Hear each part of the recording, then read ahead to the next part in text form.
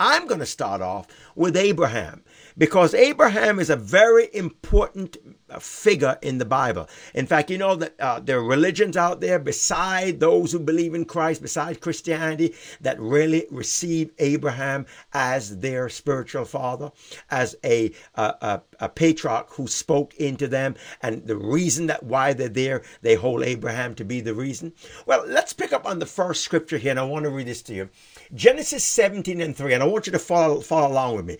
Abraham fell on his face, and God talked with him, saying, "As for me, behold, my covenant is with you, and you will be the father of multitudes of nations." I want you to pick up three things in there we see, actually four, but three major things that happen. First of all, Abraham had a relationship with God and God talked with him. Secondly, God was a covenant. And you know, the word covenant in the Bible, in Hebrew, ancient Hebrew, means to cut. It means that you and I make an agreement and we cut down the middle, we divide down the middle. So what was happening in the old days was when they came together and they made a covenant, they would come around food. Today, business people make still a tradition. You know, we say sometimes that these things are passed away, and they're not really passed away. They're still here today, isn't it? It's just done the modern way. And what happened was they would gather like a business, like a luncheon meeting, like we do, fellowships and so forth, and they would begin to speak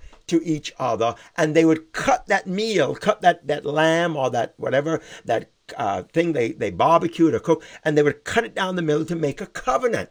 And this is what we're seeing here in Genesis 17:3. Abraham, God talked with him, saying, "As for me, behold, my covenant is with you. So, and you will be the father of a multitude of nations." So what we see here is that God made a covenant, a pact with Abraham.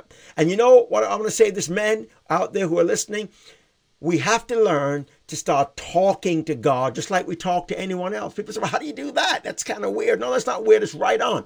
You and I must learn. Very important. There is so much going today. I heard a great Baptist preacher said this many years ago. He says, Satan's biggest attack is not so much lust and everything. It's noise. That's right, noise. That's Satan's biggest attack. It's called noise. In other words, he gets our ears busy. Not only our physical ears, but our inward ears. Because there's an inward ear in you. You know, when you hear a voice says, "Something said to me," or something happens, or you have an inward ear, you have inward eye. Well, just like your physical eye and your physical ear listens, so does your inward. You hear your heart being spoke to. And what happened is, it's very important to understand that Satan will make us busy to the point where we tune out in our inward ear what God is saying. So we see here that Abraham fell on his face and God talked with him. He recognized God. He humbled himself before God. And God said, "As for me, behold, my covenant is with you, and you will be the father." That key, we don't want to lose that. That should be actually capital F. You should be the father of a multitude of nations. Today we need the father role.